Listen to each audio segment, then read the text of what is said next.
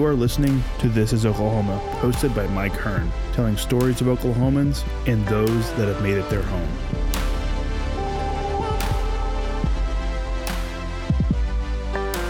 What's going on, guys? Welcome back to another episode of This is Oklahoma, down for a repeat episode. I think this is the second time I've had someone on that's been on in the past, but not like, I don't know, maybe it is, maybe it isn't. Anyway, full founder team here today, not just Erica. We had Erica on last year. Have Chris on now as well. Yes, sir. Happy to be here. Thank you. I don't know how or why it was missed it last time. I don't know if I was invited. I'm just kidding. Shouldn't tell me. Yeah. I think you were out of town. I think, been, yeah. I don't because remember, it's always both. Had I been here, I would have been in there. I know. That's right. Yeah, sure. definitely. I think we might have covered this on a previous one. If we have, then don't go back and listen to it. But if you have already listened to it, then anyway, how did you guys meet? Did we cover that last time? I think we covered it briefly, because we kind of went through my background. So we have your story of it. We don't have Chris's story of it. I'll let Chris answer that. See how he answers it. In the It's deep like end. the dating game. Let's see if you match. Go for it. Oh, man. Well, so funny story. There's actually a couple of versions of this. I'm embarrassed to say this, but I'm going to say it. Not that, lots of people are going to be listening. When we met, the way we met this was a while back now. It was kind of a little bit taboo, I think, to meet this way. And now it's very common, so it's not that big a deal. But we met online. And it was probably the coolest thing ever. But that was 14, 15 years ago. So it was a little bit, it was like, oh man, that sounds kind of shady. But no, it was actually the best way to do it when we were both hardworking professionals and didn't have time to mess around any other way. So, but it was, back then it was kind of like, what, you met online, and we didn't even do like one of the paid versions. It was like Yahoo Love or something. Yeah, it was really like the bad. Yeah. And honestly, I did it because my mom just thought I would never get married, and so she she thought that I was too demanding or whatever, and so she said, you need to just try one of those online dating whatever.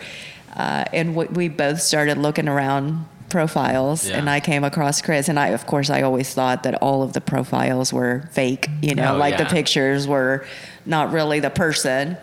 And so we started talking online, but there are multiple versions because, again, back then it wasn't as popular. So when people would ask us, how did you meet? I didn't care as much, but I think you had a harder time. I think my mom still thinks we met at the ballpark or something. So, sorry, Mom, we met online. So at the time when you guys met, Erica, you were obviously super busy running, all these big companies and crushing it, which is probably why your mum didn't think that you were going to get married, because you were so business-minded and just, running away with it. Chris, what were you up to at this time? So at that time, I had just left the Oklahoma State Senate. I was working for the state. I was working for the majority floor leader at the time, and I guess I got burned out a little bit on politics. It wasn't what I wanted to do forever, so I had an opportunity to work for the Oklahoma Redhawks at the ballpark, and I just kind of jumped at it. I played a little bit of baseball growing up, and just the idea of going to the ballpark every day sounded really cool. So that's actually what I was doing when Eric and I met. So telling my mom that I met her at the ballpark wasn't that big of a stretch, but it wasn't the truth. Yeah. But that's what I was doing. And then when Eric and I started kind of to get serious, I realized that 12-hour days at the ballpark was not going to be conducive to a healthy relationship. And so I kind of went to the corporate route at that point, worked for Dell as a senior analyst project manager. And as it turns out, and I knew this going in, I'm not a corporate-y cubicle type of guy. And so that really didn't last long for me. I felt really kind of stifled. And I'm an entrepreneur by heart, and it's in my DNA. So I knew I wanted to do my own thing. And, through Erica's encouragement, that's about the time, about 3 years after I went to Dell, we launched a couple of our own companies, and I started to do that full time. Mm-hmm. Mm-hmm. And then you come all the way now to what we have today is, Stitch Crew and all these amazing businesses that you've created the opportunity to give them a chance, right? That's in the small sense of it. So I wish we could take credit for how brilliant some of these founders are. We don't come up with the ideas, so we just help them. So they come up with the ideas. they're trying to solve a problem either for themselves or a population that they really care about, and then they come to us with this idea or this business, because we take them at different stages, and we just help them basically make connections with either investors or first-time early adopters that are first-time buyers, or help them with their prototype, whatever stage they are. We're just trying to help them launch more companies, more tech companies in the middle of the country. Yeah, and when we did that interview about a year ago, it was just after batch 1, and we're taking applications for batch 2, and now you've just said goodbye to batch 3, right? And you're taking applications to batch 4. Yeah. How has it been, like 12 months on? Is there anything that's changed? Oh my gosh, so much, just because you learn, we're a startup helping other startups. So we've learned how to improve, hopefully, the program by gathering feedback directly from the founders that have gone through the program. We always do a survey upon coming in, and then one as they leave the program. And we ask, what can we be doing better? What was helpful? What was not?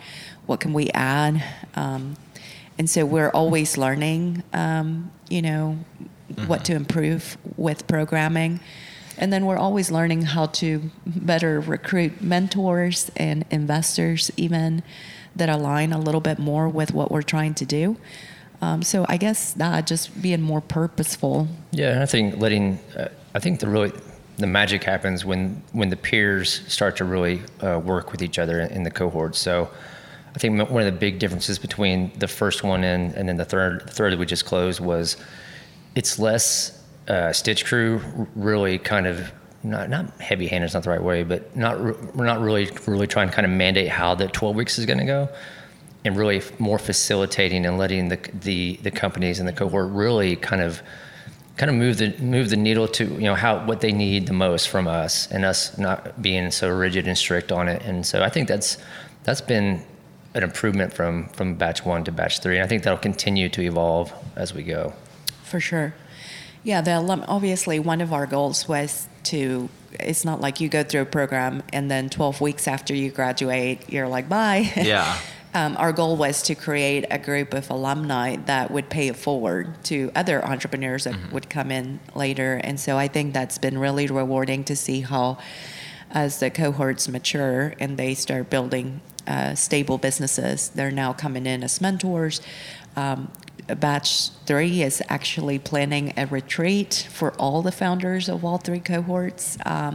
So I think that's pretty neat to see. That's a big change, obviously, from where we started with nothing, and we just started building it as we went. So I don't know if that's uncommon in accelerators, but I think it's an Oklahoma thing for sure that the alumni has really stayed engaged, and they're really trying to kind of pay it forward for the future batches. I think that's cool. We didn't have to ask them to do that. They just kind of took that on their own, kind of organically. So I don't know. I think that speaks volumes to the type of companies we have here, the mentality, and the fact that they recognize, hey, I need to support. I mean, I know I'm maybe a struggling early stage company, but I know the people behind me are struggling as well. So yeah, my bandwidth is pretty full, but I need to help them as well. So I like that. Yeah, so and we have a mutual friend, Todd Vinson, who comes back. I know has come back and spoken as well, and I know that he uses Flight, and the guys there, and they all came from this place too, right? It's like it just seems that everyone uses the people around them, and yeah, I think you're right. With the Oklahoma thing, that's spot on. And this is Oklahoma. Correct. Yeah. It's just, and I mentioned the other day, the phrase "the Oklahoma standard" to somebody, and they had no idea what I was talking about. I'm like, you don't really? Like, I thought that was kind of just normal. Was that person from Oklahoma? Yeah. Wow. Here, and there's a friend I was in university with. I'm like, we were talking about like random podcast stuff, and he's like, yeah, it's just the Oklahoma standard. It's like, what is that? Yeah. Okay, let me take some time and tell you. Yeah. Guys, if you're listening, you don't know what that is, please DM me, and I will spend the rest of my day changing your mind. But yeah, like it's really cool to see progress in the year that to Canada, I just had eyes on, you know, and I popped in every now and then to drop off some stickers and say hello to people, and everyone's buzzing around here. Like, no one's ever sad. Yeah. You know, yeah. and they might be a little frustrated because they're working, but like everyone seems really happy. What like is like, has there been any companies, naturally there's going to be companies that don't succeed. What has been some of the ones that they just like have just blown you out of the water and it really surprised you guys with how well they've done? I don't know if surprise is the right word, because we believed really heavily in the founder from day one. But I think AgBoost was from our first cohort, so right after you came forth. The easiest way to describe his company is to just call it the 23andMe, but for cattle. So Sean was an immigrant from Nigeria. And he came to Oklahoma, and long story short, graduated, started working for a large corporation, and then he started his own company. And when he came to us, he had actually been operating for a couple of years, but he was hitting a lot of walls, and people just telling him that perhaps because of the color of his skin or his heavy accent or the fact that he didn't wear Wranglers and cowboy boots, this is a true story, he would never be able to tap into the ag industry. And we had been exposed to Sean's hustle and grind, and so we knew that he had it in him. He just needed some doors to open, and so he's doing extremely well. He has customers in 5 different countries. I don't know how many U.S. states. Wow. He just closed his latest round of capital, and he's doing great things. He's also working with rural communities to launch like a ag tech curriculum in remote areas of Oklahoma. He started with Oklahoma, but he's already talking to Nebraska and other states, so that's pretty cool. That's really, it's like once you get one, you're in, don't you? Yeah, and I mean, AgBoost is awesome. It's hard to answer that question though, because it's like talking about your kids. You know? So we've worked with almost 30 companies. It's like, man, even the ones that fail, I think have such a great message behind what they were trying to build. When you know one day that they're going to start something that does work, right? It's not, you know, I have a million ideas, and my wife, who doesn't listen to the podcast, thankfully, says, you know, I mean, one of your ideas will work one day. I'm glad you said that, because there's so many. That's exactly right. But yeah, like, you know, you're saying that it's hard to choose one. Yeah. But and you know, I don't know if we'll be able to say this a year from now or a couple years from now, because we will have worked with somebody, but still at this point, all 30 are pretty fresh on our mind, and I think we all have communicated enough to where we know where they all are right now in the stages of their companies, and some of them, a few of them aren't even still working on that company they went through the batch in, and that's okay. Yeah. But yeah, I don't know. I feel right now we're still small enough and tight knit enough to where I could tell you probably what any of those companies are doing right now. Yeah. But it's hard. You're right. Yeah. Nodecraft is doing great. Brightbee is doing great. They pivoted. Blink-Sync, and say something. Yeah.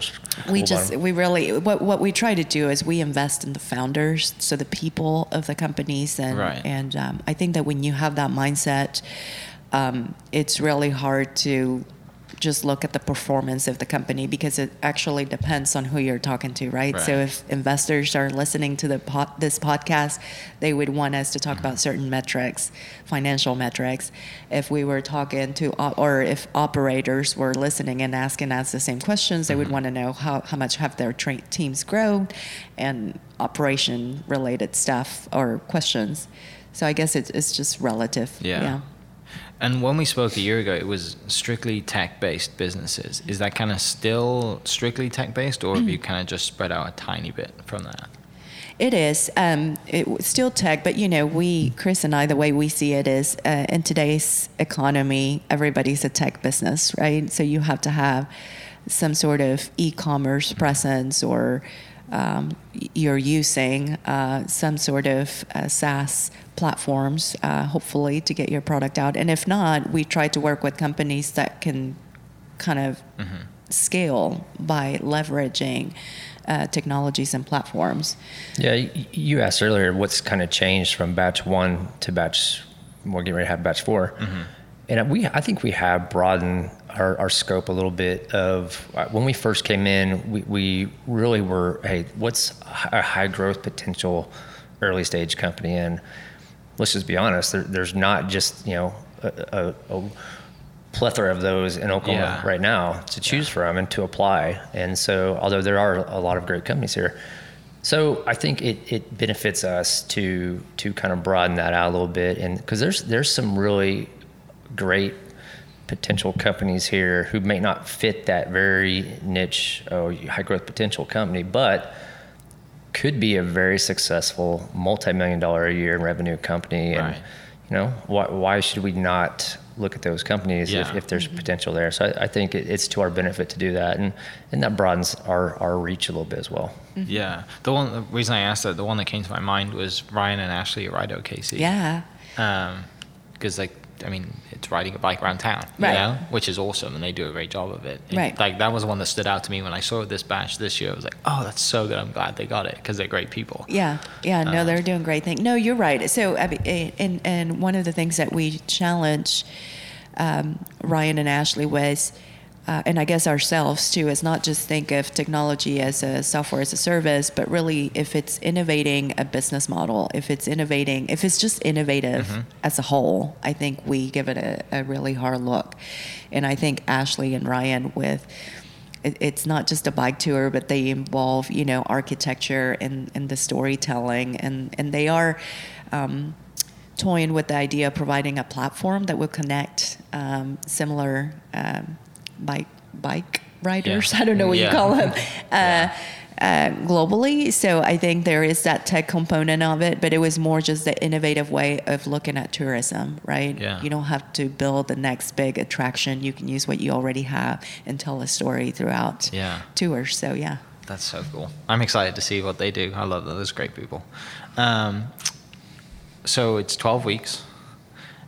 Do you want to dive into what you do on every week, or do you want to keep that to yourselves? Oh, no, we're very transparent. We love, plus we're recruiting for our next batch. So if this launches before then, we'll use it as the deadline is, I have it written down somewhere, is it July 19th? July 19th at midnight. 19th. Yeah. So the 12 weeks, we go anywhere from startup mechanics, like how to literally establish or incorporate your company, all the way to fundraising. Okay. So every week we meet once a week for about 3 hours, and we bring a subject matter expert. It could be a founder, an investor, or somebody that can just talk about the certain topic we're covering each week. And then also during the week, we set up certain goals, right? So you come in and you tell us what stage you're in and what you hope to accomplish in the next 12 weeks. And it's kind of as a way for us to keep you accountable, and that, okay, we said we were going to do these 3 things in the next 12 weeks. So what have you done week 1? What have you done week 2? And then we tried to follow the typical 7 courses of building a business, right? Marketing, business development, building a sales funnel, and all of that stuff. Okay. Yeah. Exciting times then. Yeah. Have you kicked anyone out? So we've had 2 companies self-eliminate. Yeah. So we haven't kicked anybody out yet, but companies that were chosen, once they read through our founders agreement, decided that maybe the timing wasn't right for them. It was going to be a little more required time from them to do it the way we needed them to do it. So self-elimination has happened a couple of times, but I think if that time came and there was a company that was being disruptive or wasn't really going in full force and trying to make these 12 weeks really count, then we may have to do that one of these times, but we haven't had to do that yet. Hopefully we won't. Yeah. I mean, we make it very clear for the people that we do speak with before they apply that we want to work with people that are hungry and that are willing to put in the grit and the hustle, because we're not miracle workers. So if you're thinking of applying to the accelerator because we're going to solve all your problems, I hate to tell you that we're not. And then sell a company for $10 billion. Exactly. No, it doesn't work that way. We're here to help and to enable people, but we can't do the work for the founders. And so I think that for the most part, most of the people, even the application process, it's not just a simple form. I mean, we do try to dive in a little bit into, you know, how much money you have in the bank, what's your runway, like questions that if you're not serious about your business, you're probably not going to be able to complete that form. Yeah. So I think that from the beginning, we tried to be very intentional about looking for people that have the grit and the willingness to put in the work. Yeah. And one little tip maybe for the application process, maybe it's more of a public service announcement. Don't wait till July 19th at 11:50 to apply. Because we review applications as they come in. It's easier, and I don't know, I'm not saying you have a better chance, but we have more time to really kind of dive in. And if we have questions about your application, that gives us time to reach out and kind of try to get more information. So for sure. It is an extensive process. I'm looking at it now, and like I said, if you're not serious, you're not going to be able to complete it. That's a fact. Yeah. Because some of the questions on here, I'm like, if I was to do this with a podcast, I'm like, I have no idea what I'm going to do. And the upside is there's actually value just even looking at the application. 100%. Because if you don't know some of those things, then you probably don't know enough about your business right now. Right. So just looking at the application alone can help you kind of figure some things out. Yeah. Yeah, definitely. And even, you know, like I said, I'm just kind of scrolling down the questions and,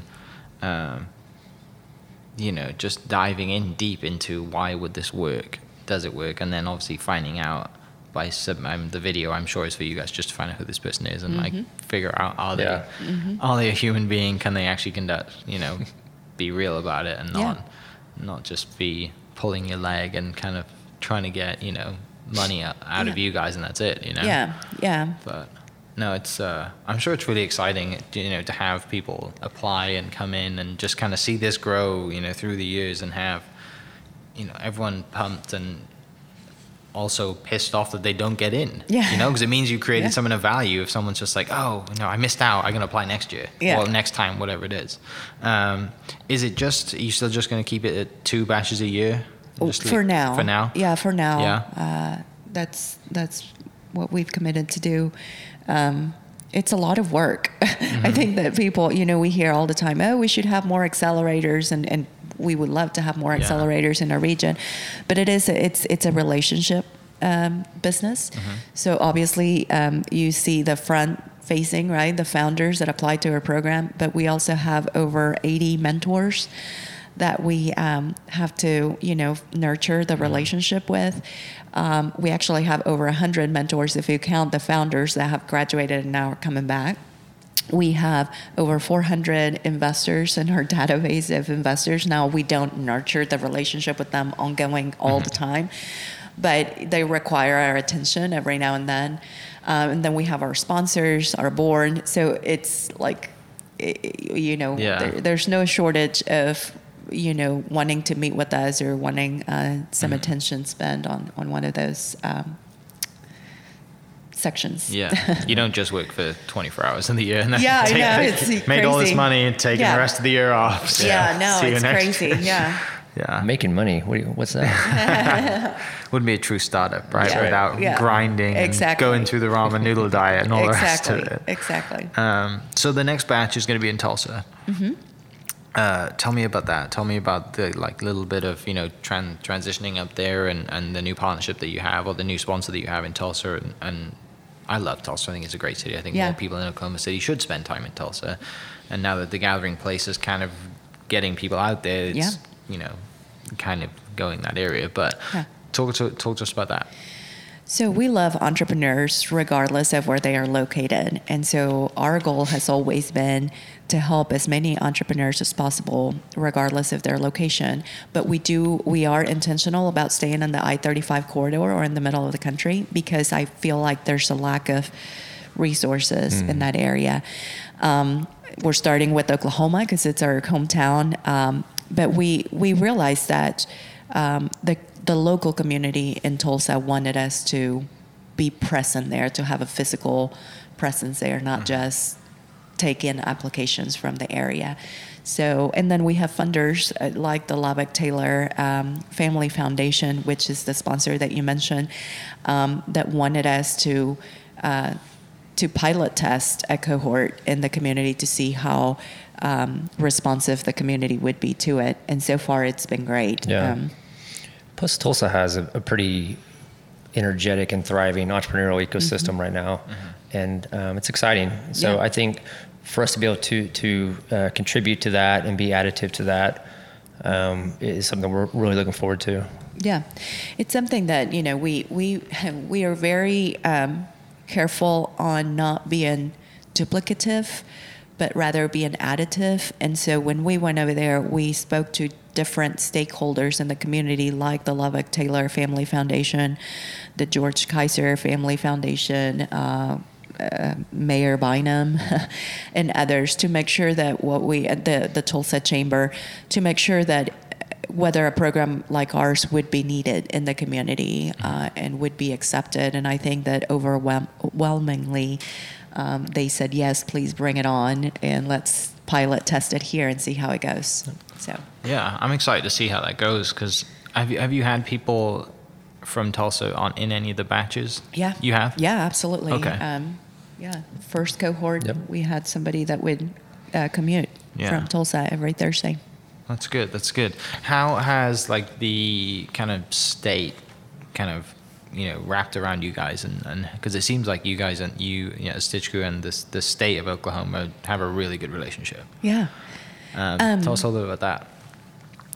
So I think that we have a new governor and lieutenant governor that are entrepreneurs themselves. Even the Secretary of Commerce and the Executive Director of Commerce are entrepreneurs themselves, and so they understand that the need to grow organically, not just through acquisition by getting other companies to move here, although that's important. And, as recovering economic developers, we understand there's always going to be that attention placed on recruiting companies to come here.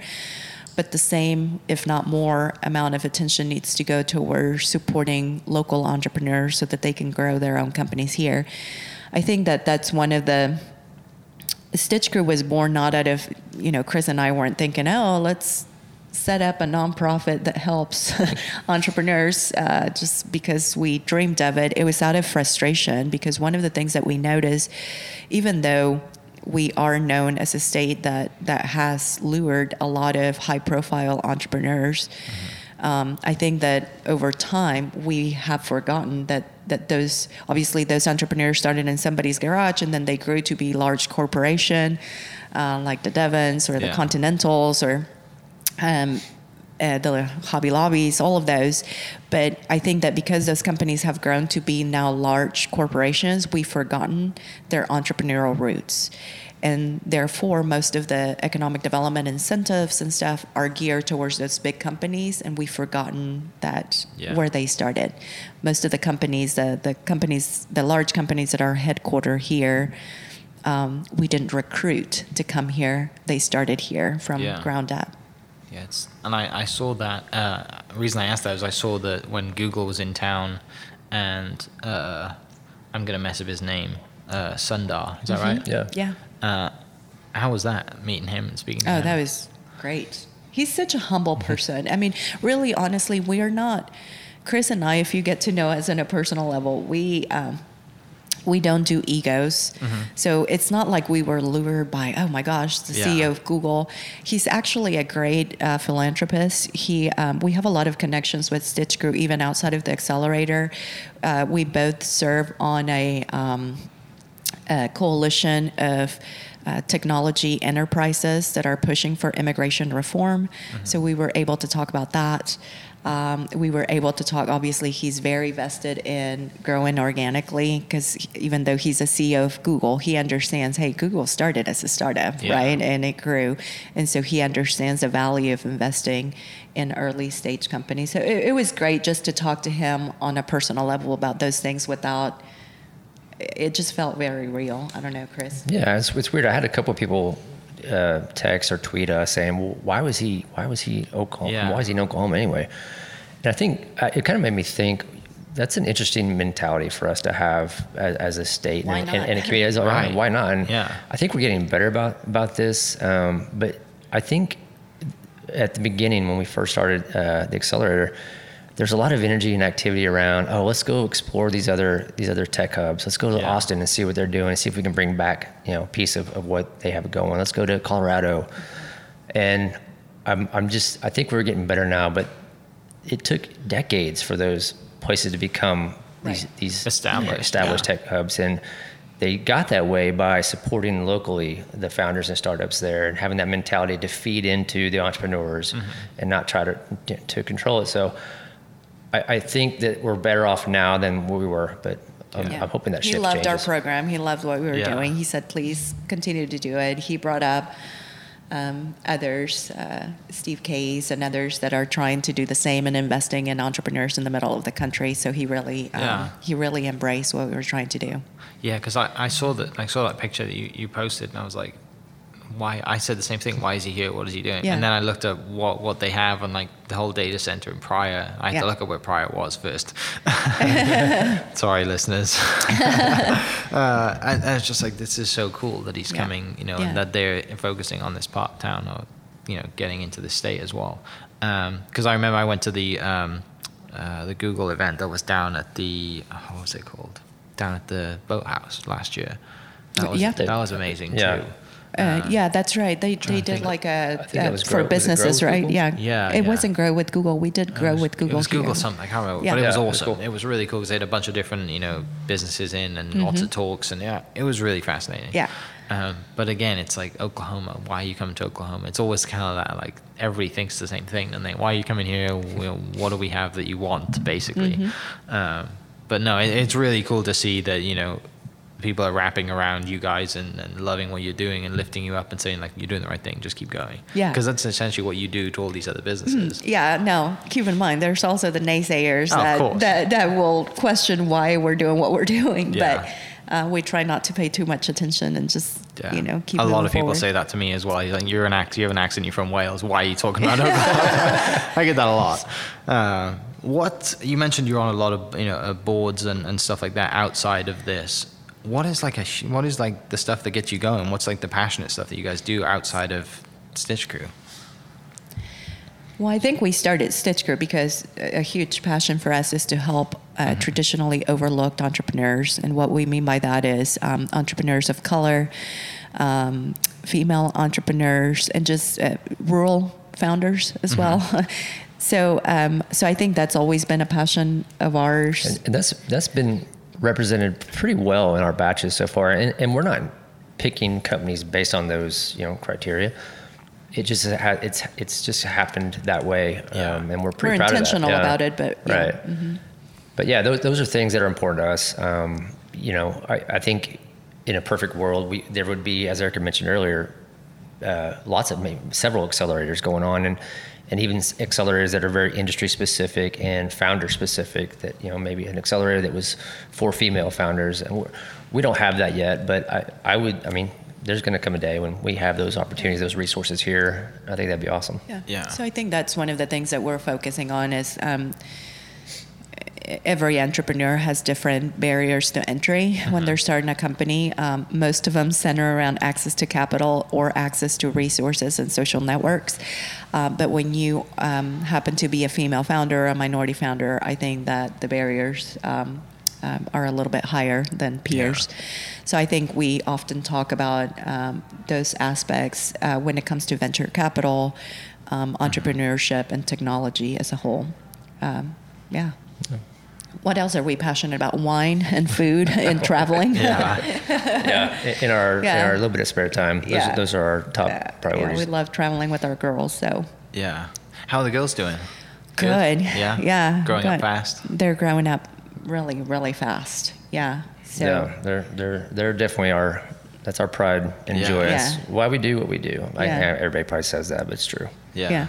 I don't have kids. I have dogs, but I definitely do everything I do for my dogs. Yeah, exactly. I remember the last time we recorded, you mentioned that the girls kind of have their entrepreneurial tendencies now, and it's for you not to see that, it's amazing, but also going through like not treating them as a startup is like just letting them do their thing and kind of like making them fall and make their mistakes, and that must be really hard. It is hard, especially when you're a type A like me. It's really hard to let go, but maybe I don't as much. I need to be even more, but yeah. leaving sly little hand notes. Yeah, not exactly. Signed. Yeah, do this instead. Exactly.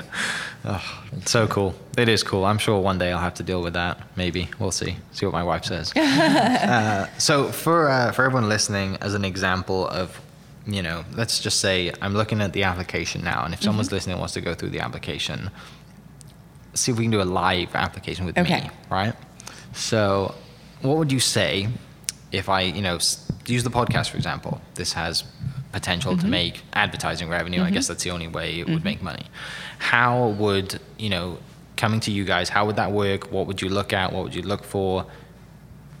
So I'd probably stop you right there and say, okay, you need to find other revenue sources. Advertising is definitely one of them. Yeah. But let's identify another two. So merchandise. Yeah. I mean, there's partnerships there. I mean, we'd have to really, I'm probably getting ahead of ourselves now, but I would want you to really dig in and let's find ways to bring in more revenue. Because if you're relying on one source, you're gonna really maybe struggle in that regard. So. Okay. But anyway, sorry. No, you mentioned that, so I was like, okay, we got to find more revenue. Right. What else? What would you think? I think, as I mentioned before, we really look at the founder or founders, their strength. What have you done before? Why are you passionate about the podcast? What gets you up at night, or in the morning out of bed, even when things are not going well? Because we love to invest and work with founders that are determined to make it work, even though you are going to have a lot of mentors or a lot of people like Chris that push you hard to say, well, what about this? What about this business model? It doesn't work. Or have you thought about this? You need to be so sure about what you're doing that you're not going to quit on it. Yeah. So we just like to, so a lot of the questions that you will see in the applications have to do with, what have you worked on in the past? If this is your first startup, we're just trying to get a sense of who you are as a person. What's your grit like? What have you done? What have you hacked in the past? We also like to work with people that solve problems in very different ways. And then there's some of the I think they're easier type. Do you have any co-founders? That's important because, besides the fact that being an entrepreneur and starting a company is really hard. Yeah. If you don't have other perspective and opinions and insights and somebody who can complement, your skill set, it's difficult. It's hard to do it on your own. And Eric and I always say, nobody builds companies alone. Yeah. And you really shouldn't try to. There's too much. So we do ask that on there, and it doesn't mean you can't apply if you're a solo founder. But we would definitely have conversations about, what would be a good fit for you from a co-founder standpoint, and we try to help identify those things. Yeah, we don't push that, but it's something that really would benefit a company. Right, and I guess being the honest part of you don't want to get a little bit further down the road and be like, oh, I have this person involved. I should have told you about it. True. Yeah, because I think that's kind of how I read that question. I think that's important. Maybe it wouldn't affect your ability to go through our accelerator, but things like that definitely come into play if you're going to be raising capital down the line. Just being very transparent on okay, who does have a piece of this company. Who owns the company? Right. Who has equity staked in your company. Those things are going to get flushed out one way or the other. Yeah. So if we don't know it now, investors are going to find that out sooner or later. So. Yeah. What about the question, how long is your runway? So that just that like trips how long a lot do you of people have? up. I was just like, that's one of those. Gabby and I, we were talking to Gabby. She also is part of our team, and we were talking about how we're gonna have to do this series on social media about the startup lingo, so that everybody kind of knows what we're talking about. So that's basically how much money do you have left? Okay. Yeah, in the bank to be able to operate. Typically, these companies don't have a ton of overhead, monthly expenses, but they are spending. They're either spending some money on their technology or their services, or they need a certain amount of money to keep going. Yeah. They have 6 months worth of what we call runway, which is enough money to get me through the next 6 months of operations. And if I don't either start to bring on customers, if I don't start to have sales, if I don't have some kind of investment, then I'm not going to be able to continue to go. And I'm sure also to make sure that they're not coming to you as like a last ditch effort to, hey, I have like I said, 6 months and I need help. Because maybe $50 a month, maybe. some for equipment, some for gas. That's really it. And then the rest of it's just time. Yeah. Because the podcast's equipment's Which, done. but time is probably one of the most valuable aspects. So not necessarily related to that question, but we always try to talk to founders about don't sweat equity. Yeah. It's just as important. Again, I see what you're saying through that question as well, but we value time a lot. The other question that threw me off a little bit was, what will your company need to accomplish to reach 100 million in revenue? I was like, that's a lot of T-shirts. It is. That is, I think, going back to what Chris said, and I'm surprised we haven't changed that question a little bit. Yeah, I think we should. That goes back. Sorry, I don't think we can now because we've gotten a few applications for this cohort already, so it wouldn't be fair to change it middle of the time. But so to explain that question, so if you are looking to be backed by venture capitalists or those type of financing methods, most venture capitalists will want you to make, they'll want to see that you have a viable way to make 10x return and potentially 1,000x return, right? To get you to that $1 billion valuation. It's something that Chris and I, as you talk about, like what has changed from then. Before we launched the accelerator, Chris and I were working primarily with venture capitalists that were looking for that unicorn, which is the $1 billion valuation type of companies. I was actually reading just before you got here that in 2008, the average percentage was 3% of companies ever reached that unicorn status. And so something that has changed from the time we launched to now, as Chris mentioned before, is we're expanding the scope because it's not really fair. I mean, less than 1% of startups ever raise venture capital funding. What about the 99%, right? Less than 80% of startups never access traditional loans. So you're having 81% of startups that never access that capital financing to be able to keep their companies alive. And so that question is specifically related to how an investor will look at your company. And I think we need to change that moving forward. But it's not a deal breaker either. I'm sure you get some really creative answers to that too. Right, exactly. And really what that question does is, one of the things that we tried to do through the 12 weeks that we work with the founders is to help them think big. Because some people have great companies, but they're not thinking big enough, right? I think that was the case with some of the companies, even in this last cohort. They built something special that could be licensed or franchised or done in other communities. And how can you do that? And how can technology help you do that? So I think it's more geared towards that, and it's geared towards getting you to think, okay, what could I do? What would it take to do it?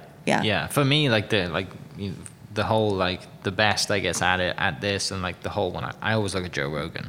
He pumps out so much content. You can watch the videos, then he cuts them to clips. That is what I would love to make this into.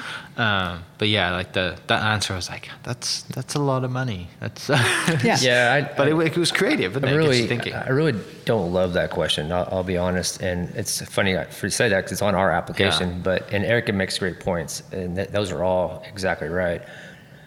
But it kind of just lends itself to that. Well, it's either VC or bust then for me. For a company to be successful, it's okay, I've got venture capital, and Erica just laid it out perfectly that very few, very, very few ever get that. So it isn't a deal breaker for sure. And I don't know if we should maybe put a little asterisk next to that question and say, hey, it's not a deal breaker. Be creative.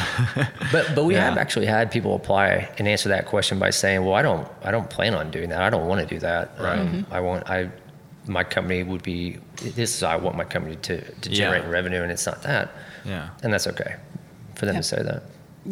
We also write a lot of blog posts on how to answer some of those questions. So if you go to the community page on our website, we actually posted something, how to make your first $1 million, and then we, whether it's a product or a service, it depends on your pricing structure. But anyway, we kind of give snippets of how to answer that question, I guess, for investors more than anything.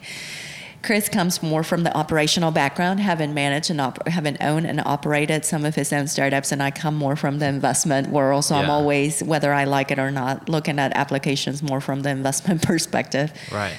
That's true. So if someone doesn't get in, how can they still like get value from you? Because I'm sure, like I said, you mentioned the blog.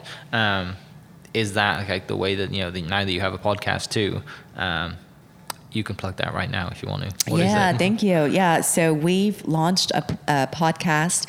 We started highlighting change makers overall in the community, but we're actually going to start our first series that focuses more on founders and their journey. So we will be asking some of these questions about what it's like to found your own startup. And I think that what's different and unique about us is that most podcasts out there that do this focus on the companies once they achieve success, and we're going to start with companies that have even gone through our cohort. So it will be cool to just see what challenges they're experiencing even at this early stage. So we're doing that. The other one is the blog that we post on social media. If you follow us on social media, we post a lot of content, and it's not all ours. If we see valuable information that can be beneficial for founders, we always share it.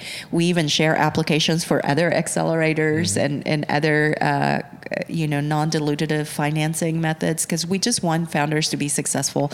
Chris and I didn't start the accelerator to become rich. You can't. in this world. For those thinking about it, it's not a moneymaker. Yeah, there's other ways that we make money, but we did it just because we genuinely, as Chris mentioned, he was a founder himself. My family, my entire family from Mexico were entrepreneurs, so we know how hard it is. We just wanted to help out.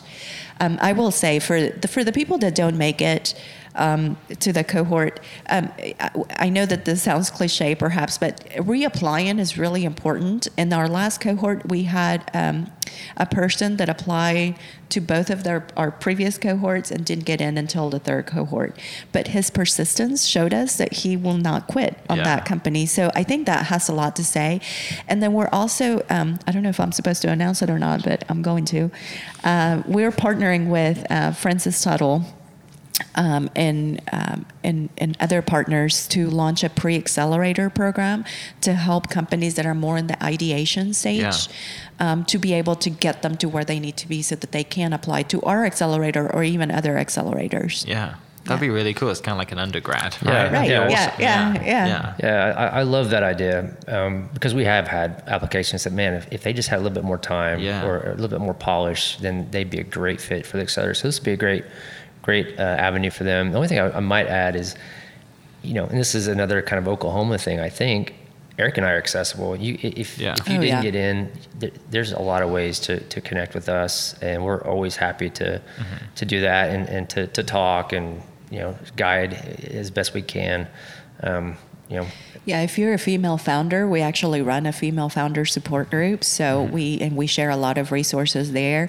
But like Chris said, I think that if you're a founder and you email us, you will get a response. So we're always helping people, even if they don't make it as part of the accelerator. Awesome. Well, July 19th, deadline. Get it in ASAP, please. stitchcrew.com.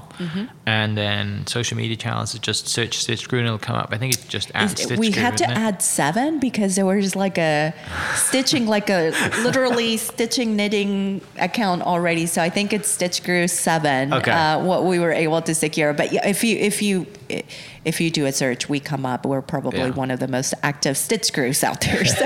Definitely. And I mean, if you're in town, drop in, say hello. Absolutely. If you're here. Oh my gosh, please. We actually had somebody from Airbnb contact us because, I guess we're making waves even outside of Oklahoma. So it's like, hey, would it be cool to come and to make it an experience? And I'm like, I don't know that we have time for that. But yes, you can come by and visit us here and just say hi. Yeah. So, Awesome. Well, Chris, Erica, thank you so much again for the time. I'm sure, like I said, we're probably just going to do this once every year. That's fine. Yes, we'd love to. And like I said, wish you all not that you need it, but wish you all the future success and the podcast. You too. Because I'm excited to listen to that podcast because, like I said, listening to founders who are going through that struggle, you don't hear that every day, do you? Like you said, it's, we've made it. This is how we made it. Yeah. But they don't really tell you how they made it. They tell you, they don't tell you they haven't slept. No, and all the rest of it. Just real quick, we're really interested in that and telling that story. Mm-hmm. I think we need to do a lot better job about talking about the founder wellness. So we're actually developing some curriculum centered around that, and that's something that we will do even outside of the accelerator. Mm-hmm. I mean, it would be part of the accelerator, but it's workshops that we'll do outside of that, because that's really important. Because it's a grind, it's a journey, and it's not easy, but it's the most fulfilling thing that I think you can do. So we're definitely here to support in that regard too. Yeah, mental health awareness it's a big deal for us. Yeah. Awesome. It's hard.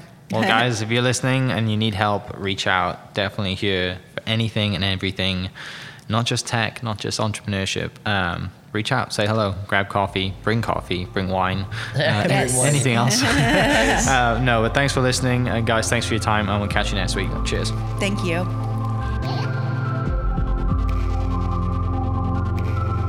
Thank you for listening. We are inspired by those around us and hope that you are too. Make sure you subscribe to this podcast on your favorite podcast platform and leave us a review so we can keep telling your stories. For more great Oklahoma content, follow This Is Oklahoma on Facebook and Instagram.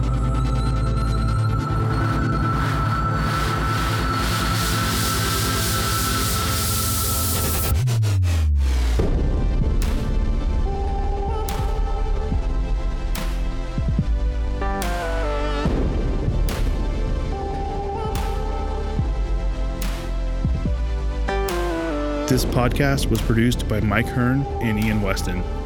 Mixed by Alan Brown, with music by Chad Duro.